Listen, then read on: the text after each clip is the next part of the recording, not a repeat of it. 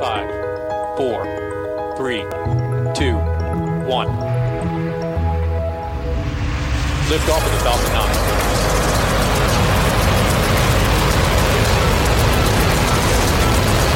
Falcon 9 clear the towers. Hi, I'm Mark Boucher, and this is the SpaceQ Podcast. Just a note to start with.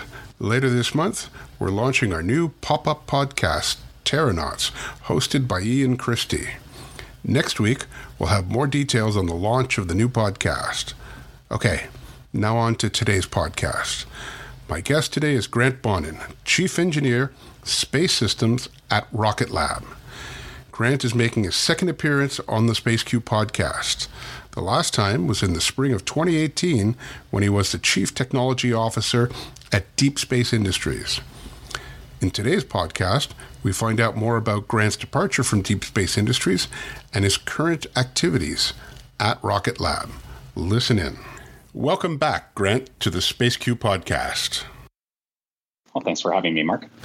Before we talk about your current job at Rocket Lab, it's been a year and a half since you were last on the show, and a lot has transpired in that time for you. About a year ago, you took some time away from Deep Space Industries, and then the company was sold. Now that some time has passed, what are your thoughts about your time at DSI and what transpired? Oh, that's a great question, and there are a few different ways to answer that.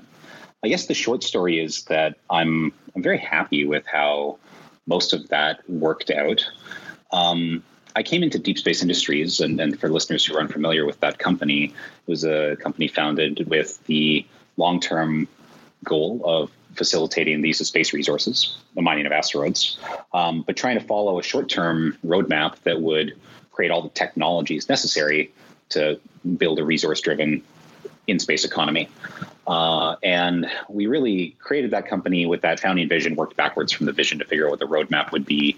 A lot of it was predicated on trying to create a water economy in space. Can we build the internal combustion engine while we're prospecting for oil? Because we thought oil would be or water would be the oil of the solar system. We brought a lot of products into the marketplace, in particular propulsion products that could run off of water. We sold and flew a very large number of those, actually, and they are continuing to fly to this date. And in fact, recently, another one of them launched on the 19th of August with Black Sky Global 4. And so I'm very happy that Deep Space Industries was able to move the needle on getting people socialized to the idea of using water as a propellant. And I interacted in a different context with another customer recently who was looking for water-based propulsion systems because they said, quote, we consider water to be a heritage, very, very beneficial propellant for us. It's unambiguously launch safe, very simple to work with, et cetera, et cetera. So what we wanted to do at Deep Space Industries was create this ecosystem of customers now that could be serviced by the future product that we were going after, which was, again, water from the moon or asteroids. And I feel that we moved the needle on that. I was very heartened to see new companies really kind of at a rate of one every month at this point, starting to develop everything from large tugboats to smaller satellite thrusters, all of which are running off of water. So to the extent that we cared about creating a water economy, and I really feel that we moved the needle there. I also feel very happy that we moved the needle on the regulatory side. If we rewind 5 or 6 years ago, there was no recognition by any country of our right to harvest resources from space. And now both the United States and Luxembourg have legislation in place that does recognize the rights of private companies to fish in those international waters. And so that's extremely heartening as well. Now, the company was acquired by Bradford Space, as you identified, around the turn of the year. And the leadership there continues to develop the bread and butter products that we developed Deep Space Industries, in particular these water propulsion systems. They continue to follow the roadmap that we laid out. So I wish them every success. But definitely around that time, I obviously moved on and continue to kind of sit back and hope that the groundwork that we laid and that others laid as well, like Planetary Resources, will continue to be useful for the next generation of companies that are trying to move the needle here. Does that answer your question? Yeah.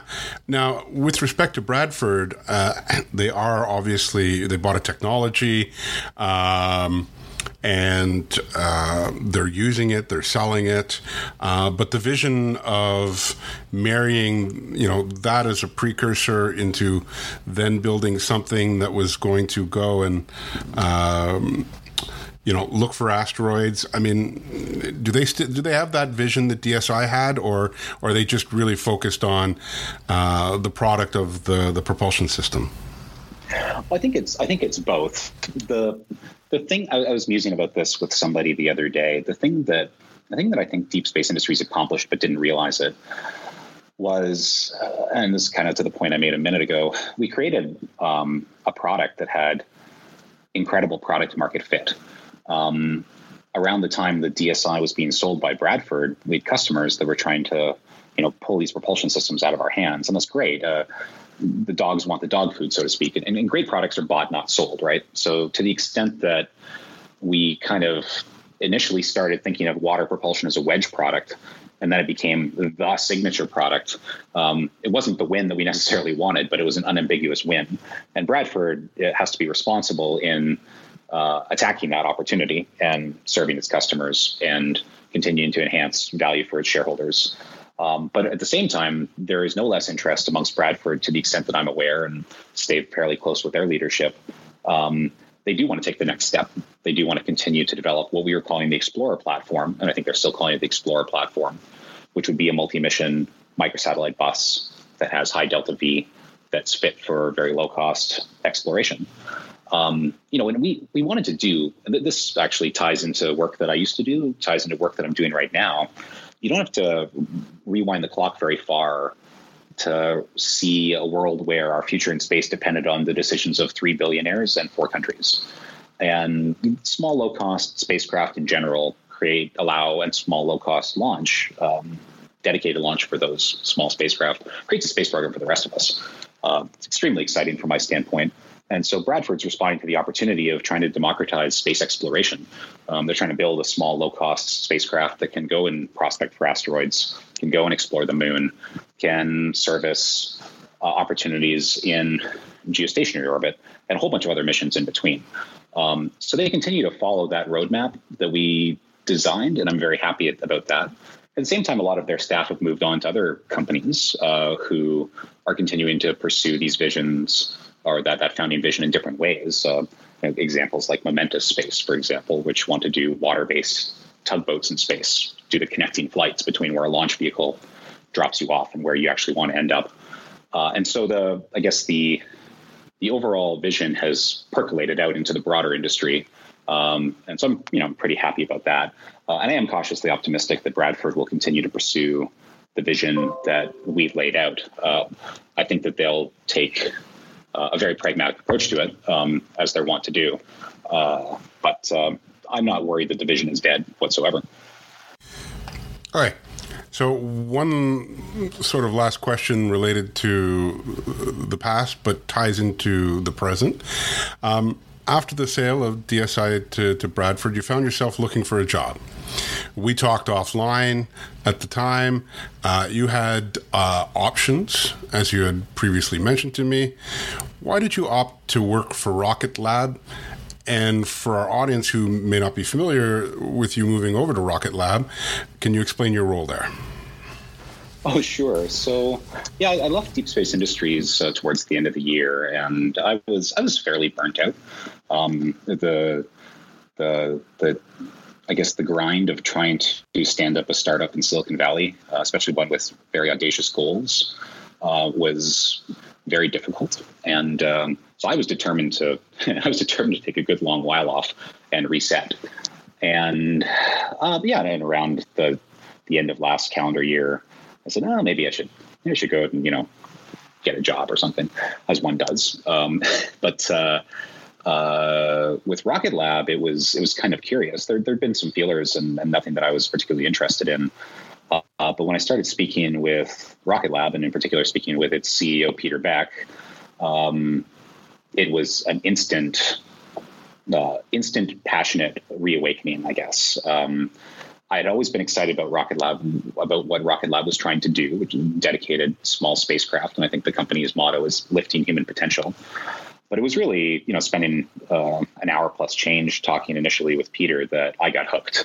And I kind of said to myself, well, this is incredible leadership. It's an incredible vision for where this company wants to go. He's got an incredible vision for how we can enable this industry. And what he was hiring for on the other side of successfully fielding the Electron launch vehicle was somebody to run the space segment or the space systems group that they were standing up at Rocket Lab. And the goal there, and so my role is as the chief engineer of space systems at Rocket Lab. And the goal there is to take the third stage of our vehicle, which we call the kick stage. It's a small little rocket stage that gives us very precise orbital insertion capability, and evolve that into a multi-mission platform, a small spacecraft platform. Now, this had been on Rocket Lab's roadmap for some time, but basically the organization hit a point where they said, okay, we're launching successfully. Now let's go build satellites so that we can become the one-stop shop for people who want to build an entire space mission. Now, that's kind of useful for, at least I think it's useful, but I'm biased, because if you think of the canonical way that somebody goes out and does a space mission, they might go to a big prime contractor, and then that prime contractor might go and buy a satellite from somebody, a payload from somebody else. They might go to a launch broker who will then arrange a launch for them, and they'll go to a ground operations provider, and they'll pull that all together. And it's like herding cats. It can be very inefficient. And what the vision for Rocket Lab is to be the one-stop shop where we bundle everything together and sell it to you, and really streamline the process of undertaking a space mission so that you can focus on the thing that actually matters: making money, building a payload, or developing a service that makes you money. So many companies cannibalize so much money building spacecraft, or dealing with intermediaries that can get them a rocket or get them a spacecraft or get them a payload. We want to completely wipe away all of that inefficiency and be the place you go to do soup to nuts space mission design and execution. And so we call that the spacecraft program that we're doing Photon. It's our launch vehicle's Electron. Electrons emit photons if they're sufficiently excited. They kind of bundle together where the third stage of our rocket can be configured as a satellite if you want it to be a satellite.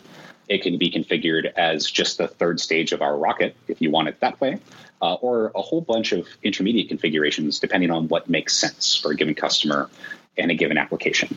And we really see that as a way of pulling away. I'll butcher this quotation, but it's the Heinlein, once you can launch to low Earth orbit, you're halfway to anywhere in the solar system.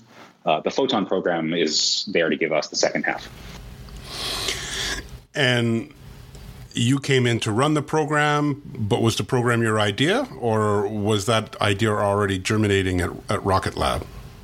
Oh, it had been germinating for a while. This is one of the things that really attracted me to the company in general, and Peter Beck in particular, was that this had been part of the roadmap for a long time, and it was just time to start executing it. So he brought me in to take that from his vision to reality, which is what I have the privilege of building a team here to attempt to do. Now, have you announced any customers for this? We haven't announced any customers. The first commercial use of Photon as a spacecraft will be mid-year next year. The first Pathfinder launch that we're going to do to test some of the equipment additions that we're making to turn this into a satellite will have flight ready towards the end of this calendar year. And no customers that have been announced yet, but this product will be in commercial service mid-year next year. Now, and we are taking orders now. So I'm sure you are. Now, some of the audience might not understand this reference, but it almost sounds like, in a way, you're going to try and take away business from the Space Flight Lab in Toronto. I actually see it as completely complementary. So it all comes back to what makes sense for a given customer. If a given customer needs a dedicated white glove launch service for, payloads that are CubeSat class to, microsatellite class, 150 kilogram type spacecraft, we'll launch them, and we'll launch them happily. And we really want to enable everybody who has a great idea to get into space. On the flip side, though, it might make sense for somebody who just has a camera or an imager, a sensor, an experimental radio, to just fly as a hosted payload with us. Maybe they don't want to go out and buy a complete spacecraft or stand up a complete spacecraft program. Maybe they just want data. So in that kind of concept of operations, we would launch, maybe deploy a whole bunch of CubeSats, and then we would continue to operate that hosted payload for months to years to really streamline that for the downstream customer. It's really about what makes sense. If somebody wants to buy our Photon vehicle as a complete satellite solution, we are in a class that's, I think, with that vehicle, larger mass, much larger power capability than kind of the offerings of SFL. So I think it's a very complementary fit. I don't see this as taking away business from anybody. I see it as giving people more options. All right. So you totally turned that around on me, which is good. Now, okay. Rocket Lab, getting back to the original business of Rocket Lab, and which is launching payloads, Rocket Lab has slowly been progressing, including increasing its launch cadence. You've had 4 successful launches this year for a total of 8 overall, and you have another one coming up in September, I believe. How many more are planned for the rest of the year beyond this September launch? Our stated goal for the calendar year was to be able to fly once a month.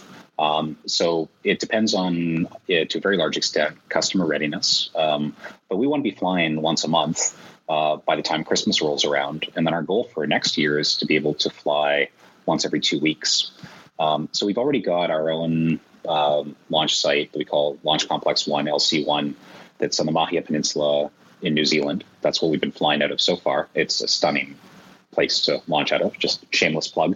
But we're also building a second launch complex on Wallops in Virginia to be able to support a large degree of parallelizing of flights so that we can be able to fly, once every 2 weeks. And from there, the limiting factors end up being really regulatory. Can regulators keep up with the demand that we see in the launch cadence that we want to continue to dial up? And we think that they can. We work very closely and in a very positive way with the FAA, with the FCC, with NOAA to make sure that we can get our paperwork in order to be able to achieve these launch cadences. But, for example, Launch Complex 1 in New Zealand is licensed for us to be able to fly as quickly as every 72 hours. So it's really going to depend on what the market can support. But this year we want to be approaching once a month. Again, by the time Christmas rolls around next year, we want to be flying every 2 weeks, and we've got everything coming into place to be able to hit those goals. And I think you're also aware that at the Small Satellite Conference in Utah this year, we also announced our intent to begin over the next handful of flights recovering the first stage of our launch vehicle to achieve partial reusability. And that will, recovering that asset can even further help us increase our rate so that we can meet the demand that we see emerging and evolving from the small satellite market. Now, yes, I was going to ask you about reusability, and I still will. But before we get to that, what about manufacturing? Are you able to, how many electrons are you able to churn out these days? It's on the order of 1 a month to support, a flight rate that's on the order of once a month that we're, gunning for right now. Production's challenging, as I think a lot of people are aware. And this is kind of why we look at a lot of the emerging potential competitors we see as not imminent threats. I think that Pete Beck would say the real challenges for Rocket Lab didn't happen coming up on our first flight. They happened after we had to start scaling and producing. And there's a storied history of companies that have to make the transition from, okay, they've got a product to, okay, now we have to scale it and produce it and shift a lot of the organization's philosophy from onesie twosies to we're going to be churning these out. And it's those challenges are exacerbated by in aerospace because nothing happens in high volume in aerospace. So even when we talk about producing a large number of launch vehicles, we're not talking about mass production in the same way that any other industry realizes it. So there are definitely production challenges, but right now it's on the order of once a month, and we're, continuously improving our production process to be able to achieve higher and higher production cadence as we get into 2020. Now, you use the word imminent threat, so I'll just use it as well. I mean, there are over 100 companies trying to build a business case for launch capability.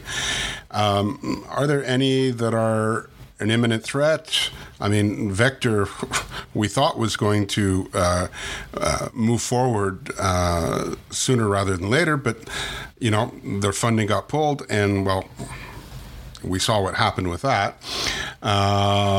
So are there any companies out there that you would consider an imminent threat? And of those 100 plus, and I think we had talked before that there was now up to 140 companies trying to build small launch vehicles, how many of those are actually going to succeed? Well, that's a great question. And as you identified, there were 140 or so by my count at the beginning of the call. It could have easily changed over the last 20 minutes or so. The number of people who are coming, who want to come into this market continues to increase, and it astonishes me because not only is it very, very difficult to get into, but it doesn't seem like it reflects a sophisticated understanding of either what the market is going to do, nor what makes a launch vehicle successful. And what I mean by that is that, first of all, when you look at the market projections that include a lot of the proposed mega constellations, you have to be discerning about how many of those you really believe are going to work out. And of that total market, how much of it is really meaningfully addressable? You can't, a launch vehicle company can't come onto the scene and declare SpaceX's Starlink as part of their total addressable market because it's not addressable. That will always be hardwired to SpaceX launches. But you still see people do that sort of thing. And then two, you see people who are gunning for a launch vehicle that might be able to lift, say 1 metric ton of payload. And it's going to be, let's say, entirely additively manufactured, or it's going to be air launched. And they declare those things to be differentiators. But that's not going to help the economics at all. The economics are a function of flight rate.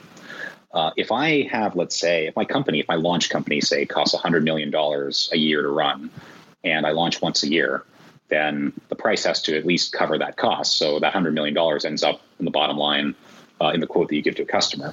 It's only by flying very, very, very frequently that you can amortize your fixed costs over a large number of flights and meaningfully lower the cost of launch.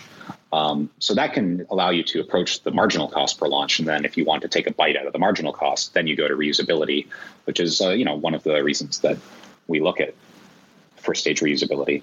But in general, when you ask about threats, I would expect when things shake out. I'll do a go back there. Electron's capacity is about 150 kilograms to low Earth orbit. We think that that's right size to achieve the right flight rate that we need.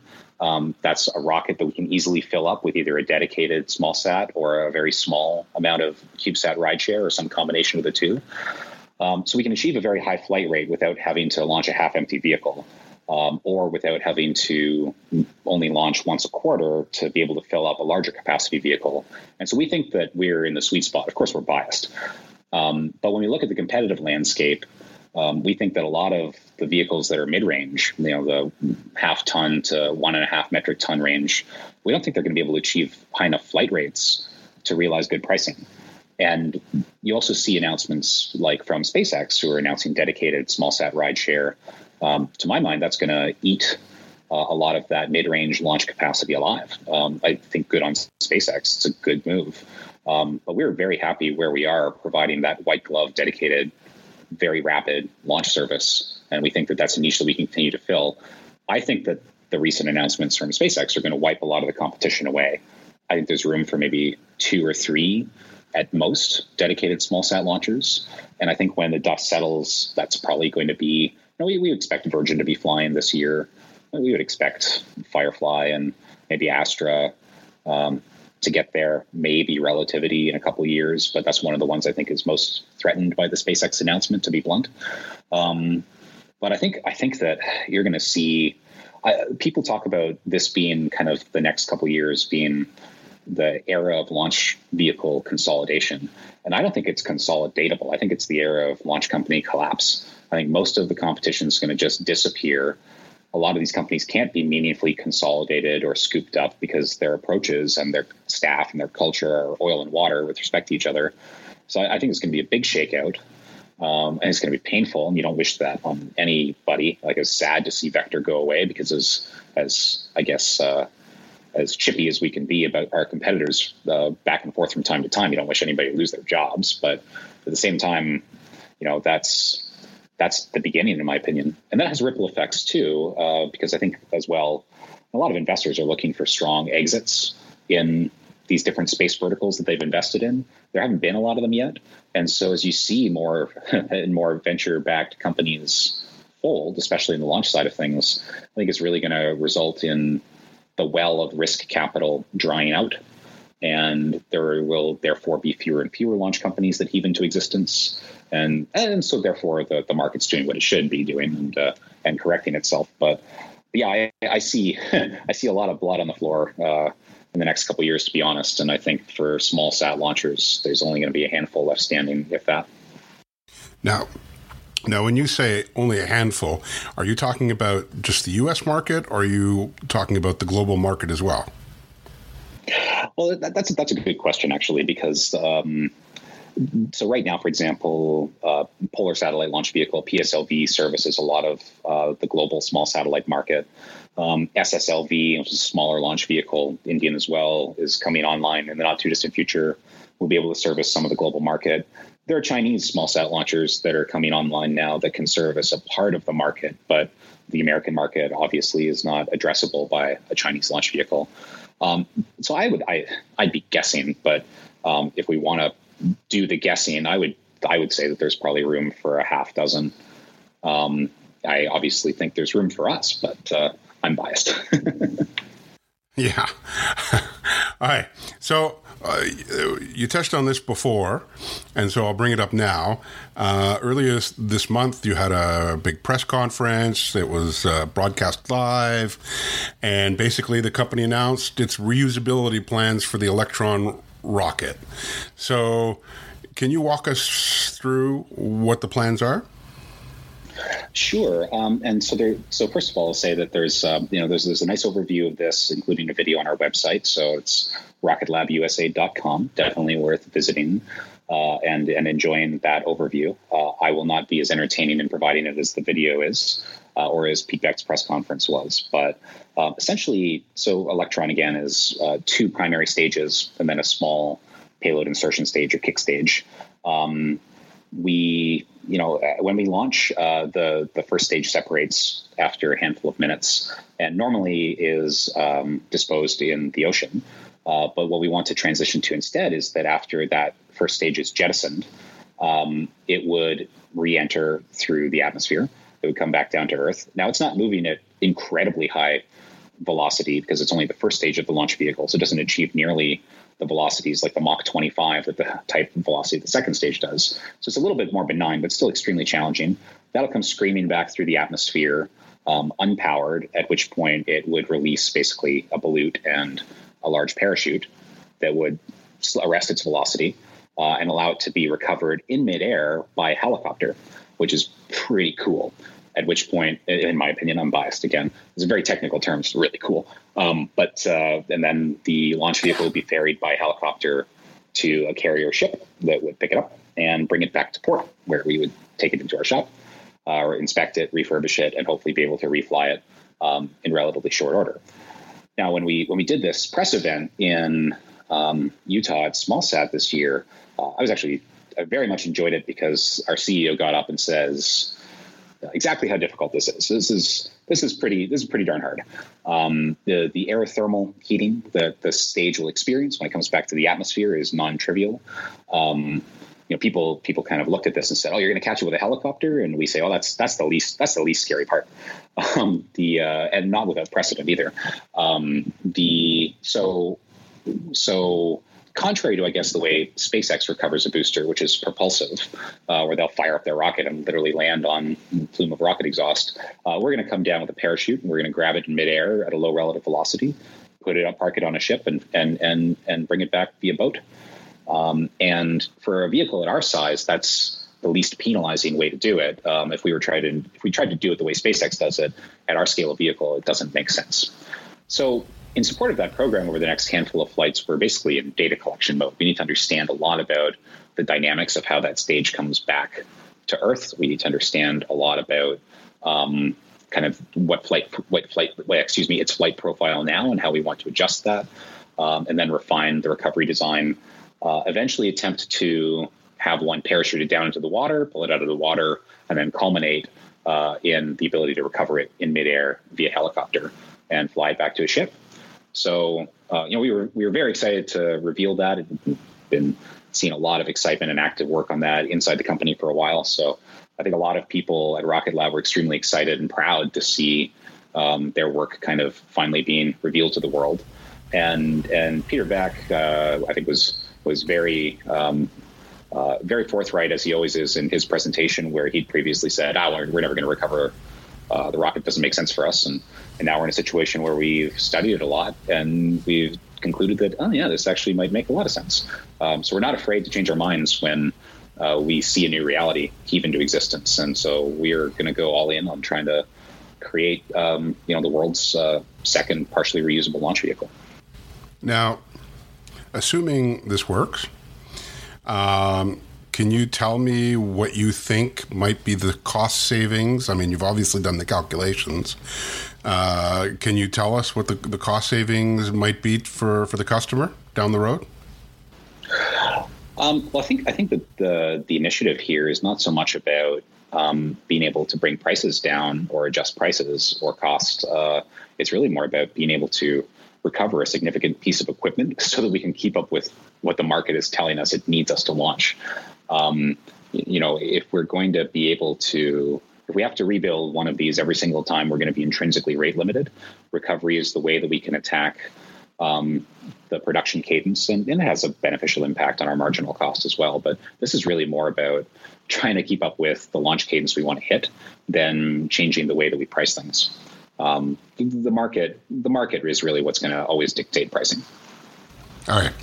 So I have a couple more questions, and since you are Canadian, these sort of relate to Canada, or they do relate to Canada.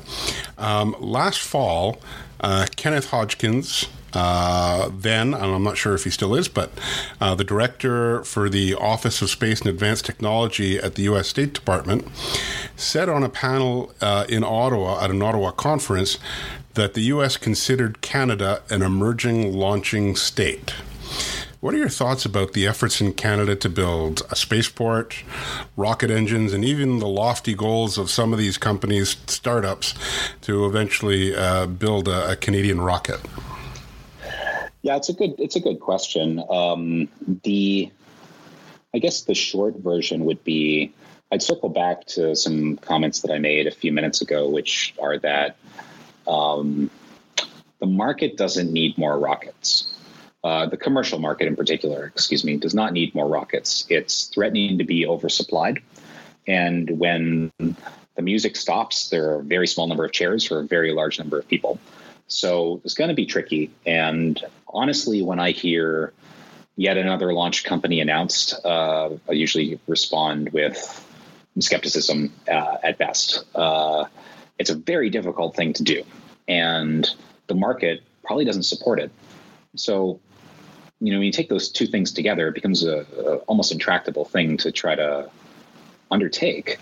Now, at the same time, the proviso, I would say, so I guess I look at the activities I see in Canada with interested skepticism. If I'm wrong, fantastic, because I want Canada to succeed in all areas in space. But I don't see it happening. I think the only way that a Canadian alternative launch vehicle comes into existence is if it's prioritized at a national government level. If Canada decides that it needs to own access to space itself, then this sort of thing can be heaved into existence, maybe. But that's also a really scary customer to have when you are trying to stand up a very complex aerospace system. They tend to be inefficient and slow. So I don't see it happening, Mark. I wish I felt differently. And I know a lot of people who are, involved in trying to bring that into existence. I wish them every success, and I really hope I'm wrong about that. But if I were a betting man, I would bet against a Canadian rocket coming into existence in this marketplace. Well, I know for some of my audience, them's fighting words. Oh yeah, and I was thinking in the back of my head all of the calls that I'm going to get or text messages I'm going to get after this goes live. But and guys, I'm sorry. Now, but you can always come and work with me at Rocket Lab. Right, so if here's you the thing. Want to work on rockets. So yeah, so you addressed the portion of my question towards building an indigenous Canadian rocket, but there's an effort underway to get a spaceport built in Nova Scotia. They passed the environmental review, which no other entity has gotten that far in Canada. Their biggest hurdle at the moment is announcing their funding, which is supposed to happen anytime. They're supposed to start construction in the spring, and they've signed up as a launch provider. The Ukrainian rocket CM4 from Yuzhny. So, but in terms of a spaceport, I mean, you for Rocket Lab, you've got your New Zealand spaceport, you've got the spaceport the pad under development at Wallops in Virginia. I think I had read somewhere that you were also had signed an agreement to use KSC. Is that the case? No. Okay. I think so the Canadian spaceport, or the what's it called? Sorry, say again. Maritime Launch Services is the company. Okay, cool. So I don't have an in-depth understanding of the background or history or the specific offering that they're doing. You definitely see a lot of people pursuing or trying to stand up spaceports. Good on them. Again, I wish everybody who's engaged in this every success. These things are tricky, and it sounds like they're further down the road than I was aware of. So good on them. And if they can attract the business and make a go of it, then that's fantastic. Wish them, again, every success. But in terms of, and I bring this up because, once again, Kenneth Hodgkins, who was on this panel in Ottawa last fall, he was like bullish about Canada as an emerging launching state. Not to the point, he wasn't talking about Canada having its own indigenous rocket, but having a spaceport or a facility where other rockets, companies, providers like yourselves could come in and have an extra facility or another facility because, there seems to be a backlog of, we can't launch out of Vandenberg because there's too much going on, or same thing at KSC. You can't really get your cadence going too high, so you need a few more spaceports. And he actually, I do believe he mentioned Rocket Lab as, hey, wouldn't it be interesting if Rocket Lab was to, use this potential spaceport? So, I mean, other than the two spaceports that you've signed up, or that you have, the one, like I said, in New Zealand, and the one that the pad that you're building in Virginia, is this something that Rocket Lab is looking for at some point, another place to launch from, to keep that cadence going? Well, that's a tricky one, and that requires some crystal ball looking into. Right now, we're very fortunate in the sense that we have already the only privately owned orbital launch range in the world. We own our Launch Complex 1 in Mahia, which gives us incredible flexibility. And again, we're licensed to fly as frequently as every 3 days from that launch site. We'll have a second launch site by the end of this calendar year in Wallops Island. That's pretty much going to do it for us, I think, for the foreseeable future. But it depends on what the market demands. We'll make changes. We'll add capability if our customers drive us in that direction, but we're not going to be wasteful. And right now, that would not be a capability I would see as necessary for our foreseeable future. But things change fast, so that would be my trying to run the gauntlet of "don't look dumb, don't get fired" answer. All right. So, last question: is there anything that I've left out that you think we should have covered? I don't think so. There at another time and place, I think it would be very useful. As a Canadian working in the U.S., I've gotten a lot of queries from students and people who are just starting their careers who think that it is impossible to break into the American aerospace community by virtue of ITAR constraints. It's not easy, but it's a very tractable problem. And myself and a number of colleagues that I have made that move. So I would encourage your listeners, especially students or people who are just getting their careers started, who are interested in understanding how to navigate that, to reach out directly and talk to me. And I'd be very happy to help anybody try to realize their dreams in working in the aerospace industry in Canada or in the United States or anywhere. ITAR has been a troublesome thing in a lot of ways for a long time, but not only has it become more relaxed, but companies are becoming more, informed in how to deal with it and how to hire in Canadians in particular. So, yeah, I'd really want to help out any of the younger listeners or people who are looking to make those kind of transitions with any information they might need, which is not to say I want to contribute to Canadian brain drain. But I see a lot of people who just think that that's an insurmountable barrier, and I want to tell them that it's not. And how would you like them to contact you? Yep. So my work email address is g.bonin at rocketlabusa.com. All right.